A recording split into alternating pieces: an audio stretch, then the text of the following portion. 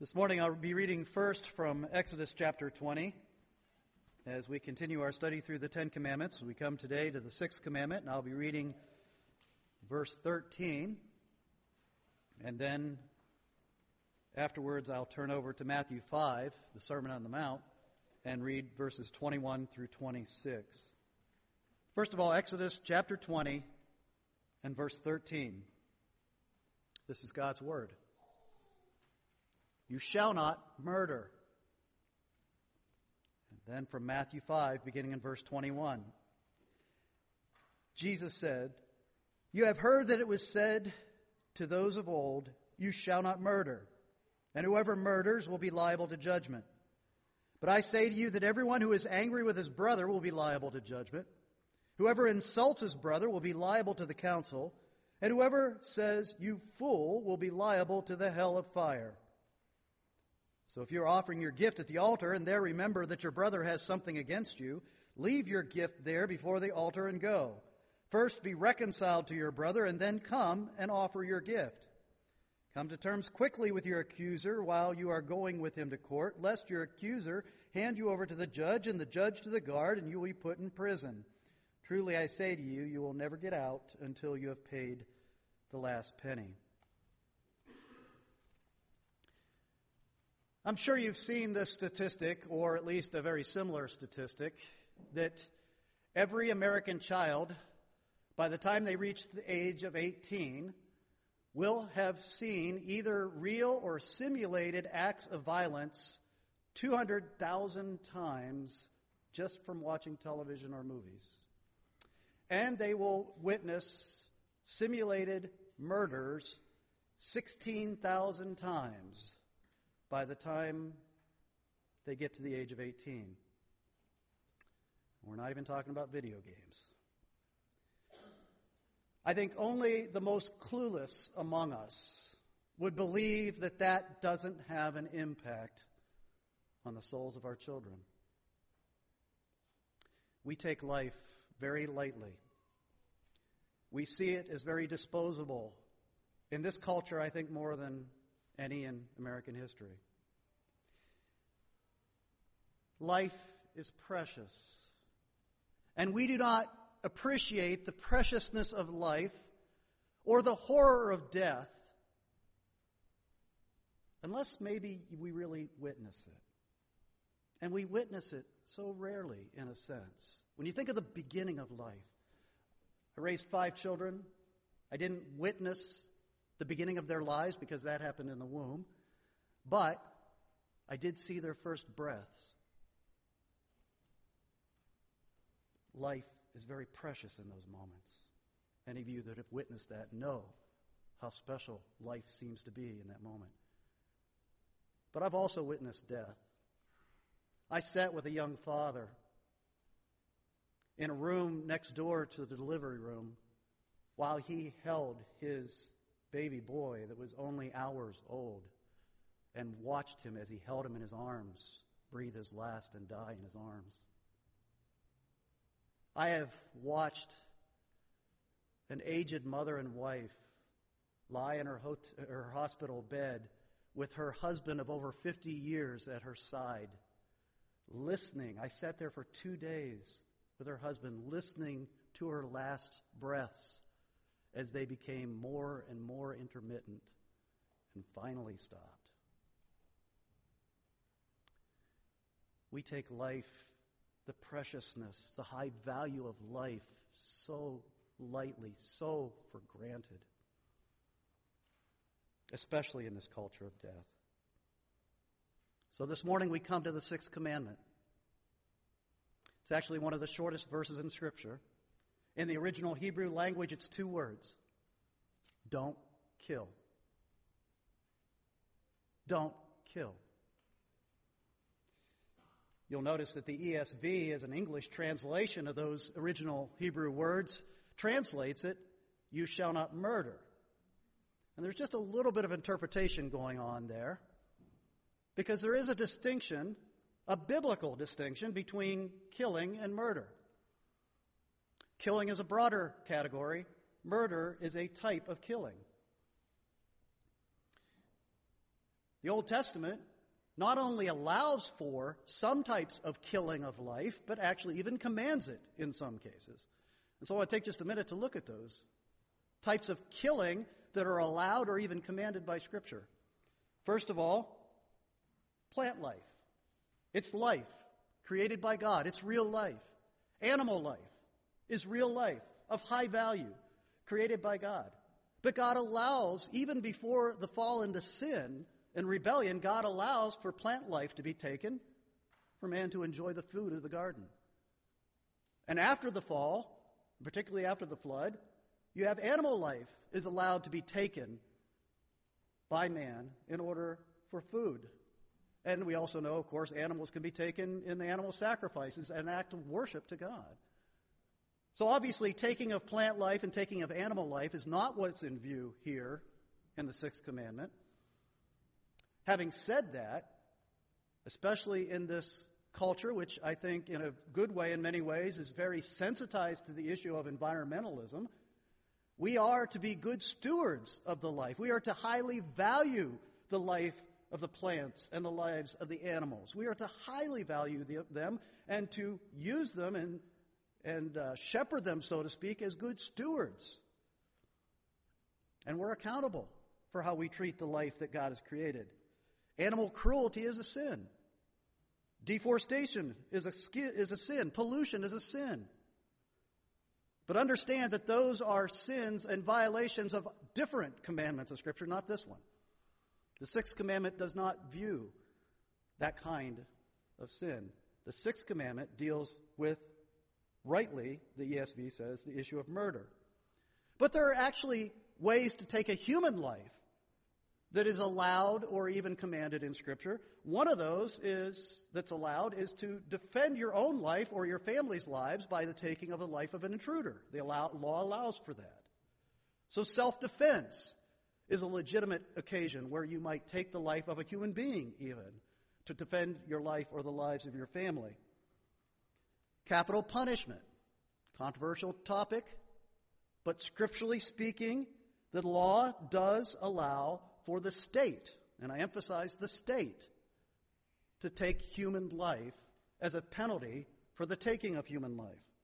Last week looking at the Fifth Commandment, we looked at Romans chapter 13, where Paul lays out God's design for civil government, the civil authorities.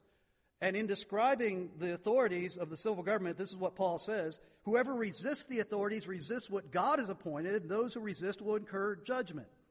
God appoints the civil authority, even if the civil authorities don't recognize that appointment comes from him and that they have delegated authority from him. They are still God's servants, Paul says. He is God's servant for your good. But if you do wrong, be afraid, for he does not bear the sword in vain. For he is a servant of God, an avenger who carries out God's wrath on the wrongdoer. Paul specifically uses the language of bearing the sword. The sword is an instrument of violence. It's an instrument of shedding blood. And he says that rightly the civil government has the power of the sword within the very specific and narrow limitations that the law of God reveals. The sword, the power of the sword, is given to restrain the wickedness of man. And as we'll see in a moment, to uphold the high value of life. And an extension, the fourth way in which the law allows for human life to be taken, the fourth way in which life is allowed to be taken, is actually an extension of the third one, not just in terms of punishing the evildoer, and particularly those who take human life, but just warfare. Historically, the church has always acknowledged that the civil government has the right to wage war within very narrow limitations. And scripturally and theologically, the church has sorted this out over many generations, and they've come up with the just war theory that goes all the way back to the early parts of the church history. And if you've ever studied just war theory, you know some of those biblical principles whereby a state might legitimately wage war. First of all, it must be waged by a legitimate government, the just war theory says. It must be for a just and worthy cause, and of course self-defense being the primary one. It must be with force proportional to the attack is another principle. And it must be waged against soldiers and not civilians, which is another principle of just war. There's others. But these are biblical principles that have been developed to say how must the civil government wage war when it's necessary. So the taking of a human life is allowed in personal self-defense to protect your family, and it's allowed in the hands of the state to punish murder, particularly, and to wage war when war is necessary, particularly in terms of the defense of the people. The power of the sword is to be used to preserve and to uphold the value of life. That's what the Scriptures teach us. Once you start to look at actually what is then called murder, and again, I agree with the ESV that what's in view here, and actually the Hebrew word that is always used in the context of what we would call murder, that when you talk about murder, the biblical laws, you just take a second and you look at the whole scope of what the laws say about murder, it actually makes a lot of distinctions regarding what is murder and different levels of accountability for murder that we would be familiar with even in an American judicial system. First of all, you think of the most obvious and most heinous of the sin of murder is what we would call premeditated murder. In other words, it's planned out in advance. It's intentional, and it's planned out, and it's carried out, in the language we always use, is in cold blood. Premeditated murder. A lower level of murder that we recognize, and Scripture also recognizes, is what we call voluntary manslaughter, where there is intent to murder, but there's no pre-planning to it. It happens not in cold blood, but in hot blood, so to speak, in the passion of the moment. And that's called voluntary manslaughter, and it's lesser in punishment in our own system from premeditated murder. Involuntary manslaughter is another category that we recognize that the Scriptures also recognize, or what we would call reckless homicide. In other words, where I am being so reckless, so careless in how I live my life that I'm putting other people's life in danger. And the clearest example of something like that might be something like driving drunk. And then there's a fourth category that both our culture and the Scriptures acknowledge, which is what we'd call negligent homicide, where you don't take the proper precautions to keep accidental death from happening within the realm of your responsibility. A couple of examples from Old Testament law. In the Old Testament times and biblical times, typically your houses had a flat roof, and you would use that flat roof for picnics, study, whatever you might use that second floor for, but you would use the second floor. Well, if you built your house, and according to the Old Testament law, and you didn't put a railing around the roof, you were actually guilty of murder if somebody accidentally fell off your roof because you didn't put a precaution in place.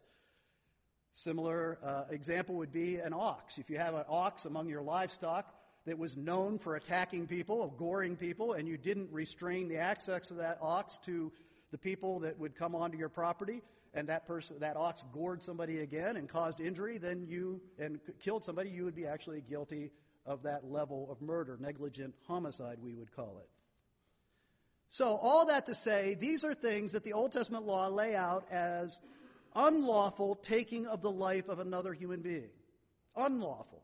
There are some examples where the taking of life of a human being is allowed, very few and narrow boundaries for that, but an unlawful taking of human life is the killing that is in view here in the Sixth Commandment. Don't kill. You shall not murder. The taking of a human life unlawfully by plan or passion or carelessness. Well then, just to stay at the theoretical level, let me ask what sounds like a really silly and stupid question, but why is murder wrong? Why is it wrong?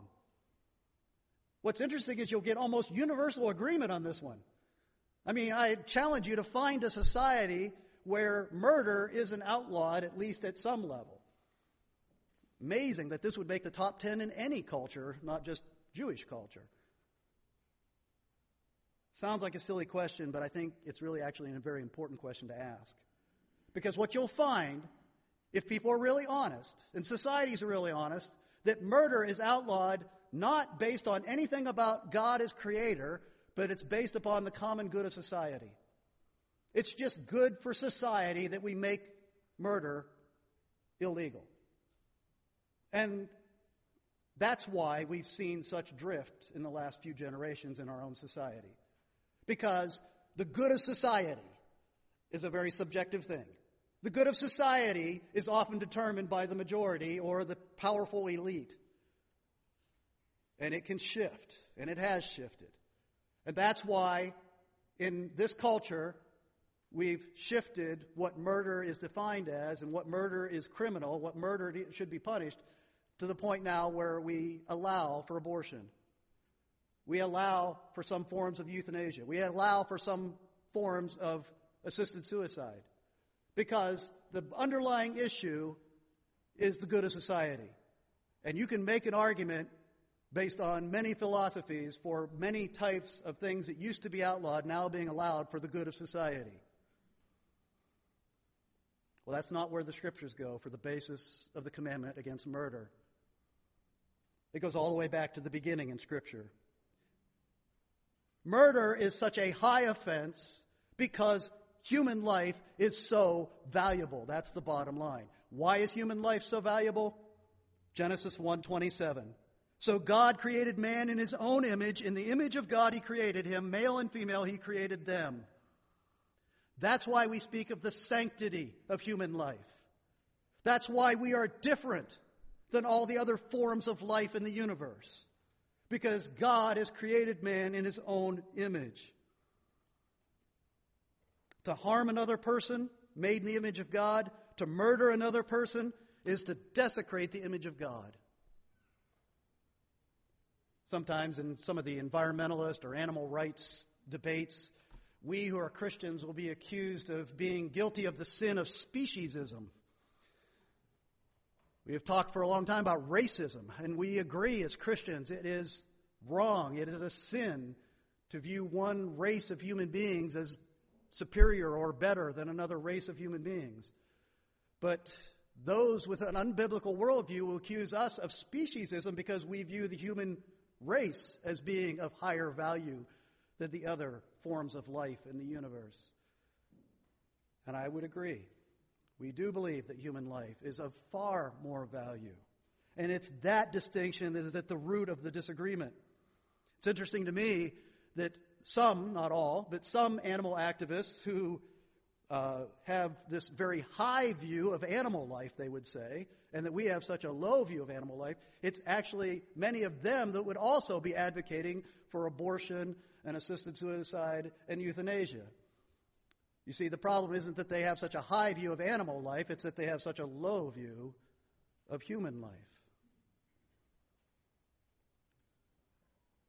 And let me go back to the whole issue of capital punishment. Understand that when God is, we wrestle with it, and I understand why we wrestle with the idea of the state having the power and authority to put to death murderers. We wrestle with that. But understand that when it was instituted in Genesis chapter 9 in the days of Noah, listen closely to the reason it was put in place. Genesis 9:6. Whoever sheds the blood of man, by man shall his blood be shed, for God made man in his own image. It's because of the incredible, precious, high value of human life being made in the image of God. That's why murder must be treated as the unique high crime that it is. And so it is consistent, even though many say otherwise, to be pro-life in regard to life in the womb and also pro-life in regard to capital punishment being the appropriate punishment for the high crime of murdering a human being. So let me then go from there. I've given you all the philosophy, biblical philosophy and background thinking historically of the sixth commandment, you shall not murder. Let's talk about how we break it. Probably most of you didn't walk in here this morning with murderer as part of your self-image. Probably not something that you thought to confess during your time of confession earlier in the worship service. But I think if we take God's word seriously, we are all murderers, and that's where we need to begin. The Bible includes not just the actual taking of human life, but many, many layers of lesser but yet very important and serious violations of this commandment. For instance, treating this precious, highly valuable gift of human life, made in the image of God, treating it carelessly, is considered a sin consistently through Scripture. Often when I'm preparing these messages on the Ten Commandments, I'll do my language work and contextual work and everything in the Scriptures. Before I go to look at commentaries and get some scholars and pastors' views on the different commandments, I will go to the Westminster Larger Catechism, Westminster Shorter Catechism, the doctrinal standards of our church that go back many, many centuries. And what's interesting is in talking about this commandment, the sixth commandment, question number 136, after listing a lot of obvious breakings of this commandment, listen to what it also includes. Also excessive passions and distracting cares, immoderate use of meat, drink, labor, and recreations. And what those descriptions are getting at is that when we treat this precious, valuable gift of life in the image of God carelessly or lightly or recklessly, we are actually breaking the sixth commandment. Think about one of the controversial issues in the sporting world. In the NFL, the National Football League, big controversy these days, is the league and our teams doing enough to protect the players from long-lasting injury, concussions particularly? And we've seen the effect that multiple concussions have had on players that many of us looked up to and admired and loved in their playing days, and they're left as a shell of themselves as a result of the physical damage to them during their playing days. It's a very legitimate question. I want you to understand it's a question about the sixth commandment. Is the league doing what it should do to preserve life, to honor the gift of human life? I had an example come home to me in a much more real, much more tangible way this past week. I was driving to work, driving to the office. My intent was to get to the office so I could sit down and dig into my commentaries and dig into my studies and understand the sixth commandment. And I was kind of caught up in that and mindlessly driving down my street. And I live in Park Forest. And if you've ever been in Park Forest, you know that it's a maze of streets that are intentionally designed to get you lost. And sometimes as you drive in and out of that neighborhood every day, it's often, you really have to concentrate to get yourself out of there. But also you get wanting to cut corners because you're tired of all the stop signs and all the extra turns you have to make. And I was in that mindset that day, and I was driving a little too fast. And I came to the stop sign at the end of my street, and I didn't quite stop. I kind of coasted through the stoplight onto the next street. Looked up, and lo and behold, there's one of our noble Ferguson Township police officers driving the other way on Devonshire. And he flashed his lights at me, and I panicked and stopped the car in the middle of the street, and he was coming towards me, and I'm going the other way. Stopped right beside me with his lights flashing, rolled down his window. And so I rolled down my window, and I thought he's going to tell me to pull over so he can write me up and give me a big fine. And I was lamenting all that in my mind as I'm rolling my window down. Well, he didn't do that. What he actually did was far more effective than writing me up. He yelled at me. Right there in the middle of the street with two cars waiting behind me, he yelled at me appropriately. And he said, "Slow down. Who do you think you are?" And then he pointed to the house, which was right beside me, and I know the family that lives there. And he said, "Don't you know that there are children in that household?"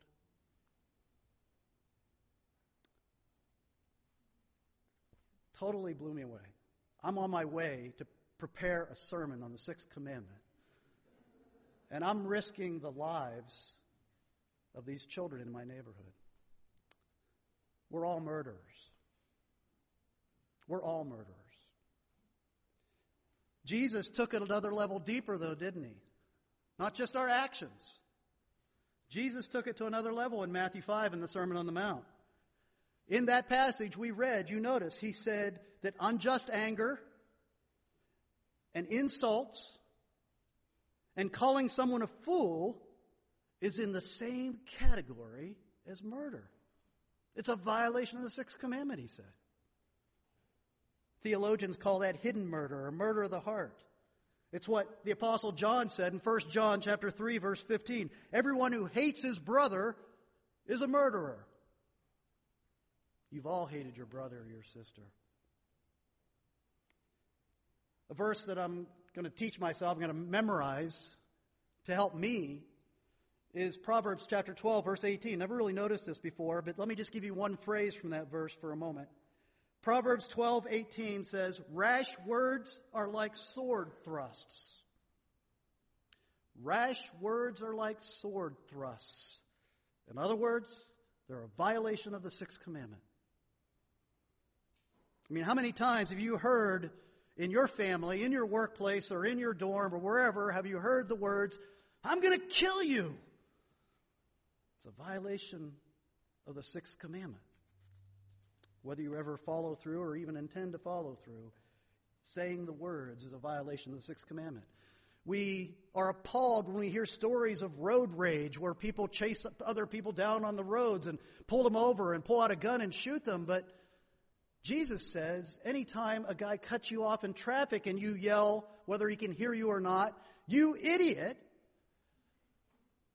you are breaking the sixth commandment because you're desecrating the image of God in another precious human life.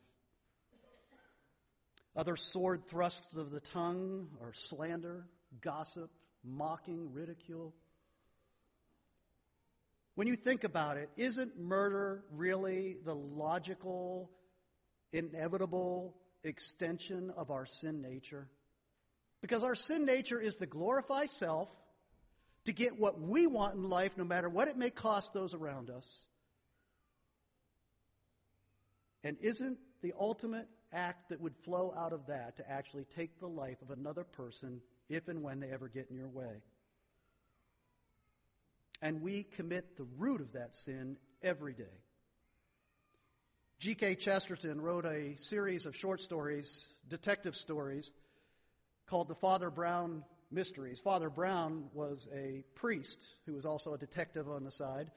And in one of the stories, he has someone ask Father Brown, "What's your secret to figuring out these murders? Being able to crack these cases. What's your secret?" He says, simple. He says, "I just look within myself to figure out what the motivation and the desire was that led to the murder." He had a biblical view of human nature. How do we keep the law then? If we are all breakers of this law, if we are all murderers at one level or another, often, over and over and over, how do we keep the law? What's the opposite of murder? What does it mean to really be consistently pro-life? Well, obviously it means not taking or denigrating or harming human life, but it also means promoting and preserving human life. You all know the story of the Good Samaritan. A Jewish man going down the road, he's attacked by thieves, robbers. He's beat up to within an inch of his life, and he's left on the side of the road to die. And then a Jewish priest walks by and goes to the other side of the road because he's got religious business, probably has a sermon to write on the sixth commandment. But he goes to the other side of the road and heads down on his way. And then a Levite comes along, and he also goes to the other side of the road and goes on his way. And then a Samaritan, who was an enemy of the Jewish people, he comes down the road, and he gets off his horse, and he binds up his wounds and cares for him and gently carries him to an inn and pays for all his needs to be met so that he can be nursed back to life and healed. You realize in that story, there are three murderers, attempted murderers. The thief or thieves who beat the man, but also the Levite and the priest. According to the sixth commandment, they're all guilty of attempting to murder this man. And what that implies is that keeping the sixth commandment means loving your neighbor, like Jesus said. And your neighbor is anybody that the Lord puts in your path that's in need. A life that you can bring healing and restoration to. Our lives are to have a healing effect in this broken and violent and murderous world. Psalm 82, verses 3 and 4 say, "Give justice to the weak and the fatherless. Maintain the right of the afflicted and the destitute. Rescue the weak and the needy. Deliver them from the hand of the wicked. This is the positive side of the sixth commandment, what we call mercy ministry. To care for those in great need around us, whoever the Lord brings across our path. That's what it means to promote life. That's what it means to be pro-life. So being pro-life certainly is speaking out against and working against the sin of abortion, but it's also speaking out against and working against euthanasia and poverty and sex trafficking and abuse of drugs and alcohol and anything that desecrates the high and precious gift of human life. And notice that Jesus in Matthew 5, after talking about the murder of the heart, he goes on to talk about what it means to positively keep the commandment. And you notice what he went to? He went to peacemaking. He said, if you're in conflict with a brother, go and be reconciled. Forgive your brother. Be a peacemaker. That's how you keep the sixth commandment. Seek forgiveness and reconciliation.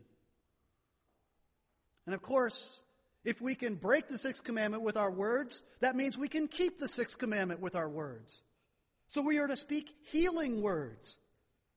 I brought up Proverbs 12:18 a little while ago, and I read just part of that verse, the part that says, rash words are like sword thrusts. But you know what the rest of that verse says? Rash words are like sword thrusts, but the tongue of the wise brings healing. That's what it means to keep the sixth commandment. Not just to keep from thrusting with the sword of your tongue, but to use your tongue to bring healing and restoration and reconciliation. That's how you keep the sixth commandment. Paul says in Ephesians 4, verse 29, let no corrupting talk come out of your mouths, but only such as is good for building up, that may give grace to those who hear. Using your words to build others up and to give them grace. That's what it means to keep the sixth commandment. Now do you understand what I mean when I say you're all murderers? We're all murderers. I'm a murderer. You're a murderer. We have not valued the precious, highly valued gift of human life in ourselves or others as we should. Michael Horton talks about having a conversation with a Jewish rabbi. And Michael Horton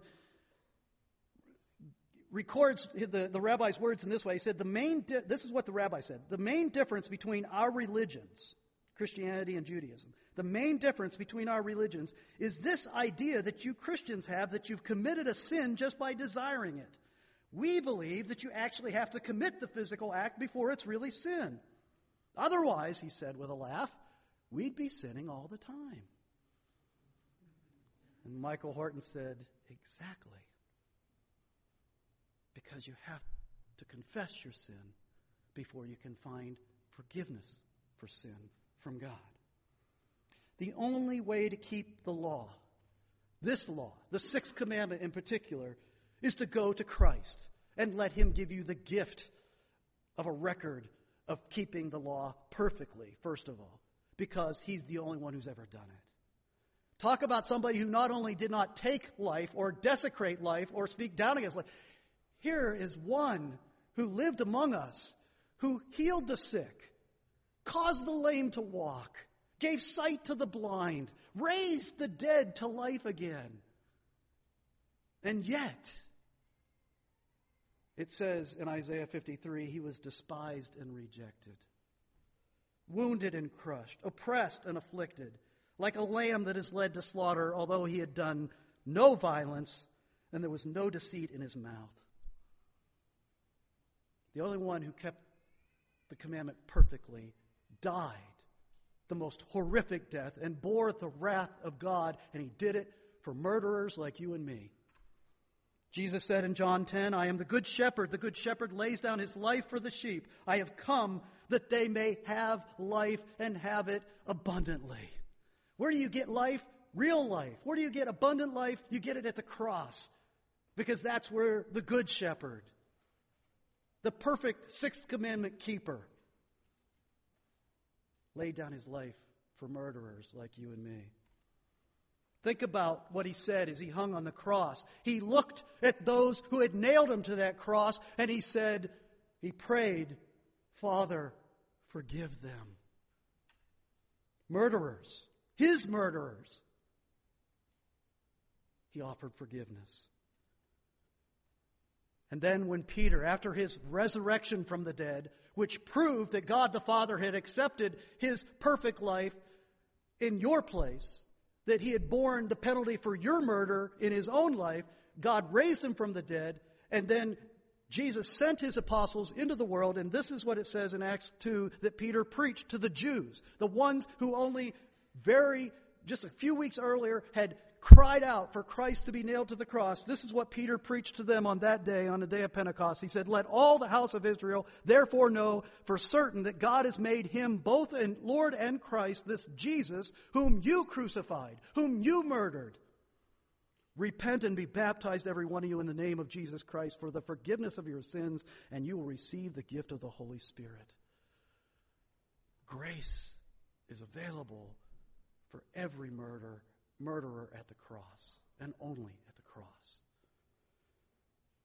Having received forgiveness and life, not just physical life, not just life here in this life, but abundant eternal life, as a gift from Christ at the cross, we are then set out, like Peter was, to offer eternal and abundant physical and spiritual life to everyone through Jesus Christ.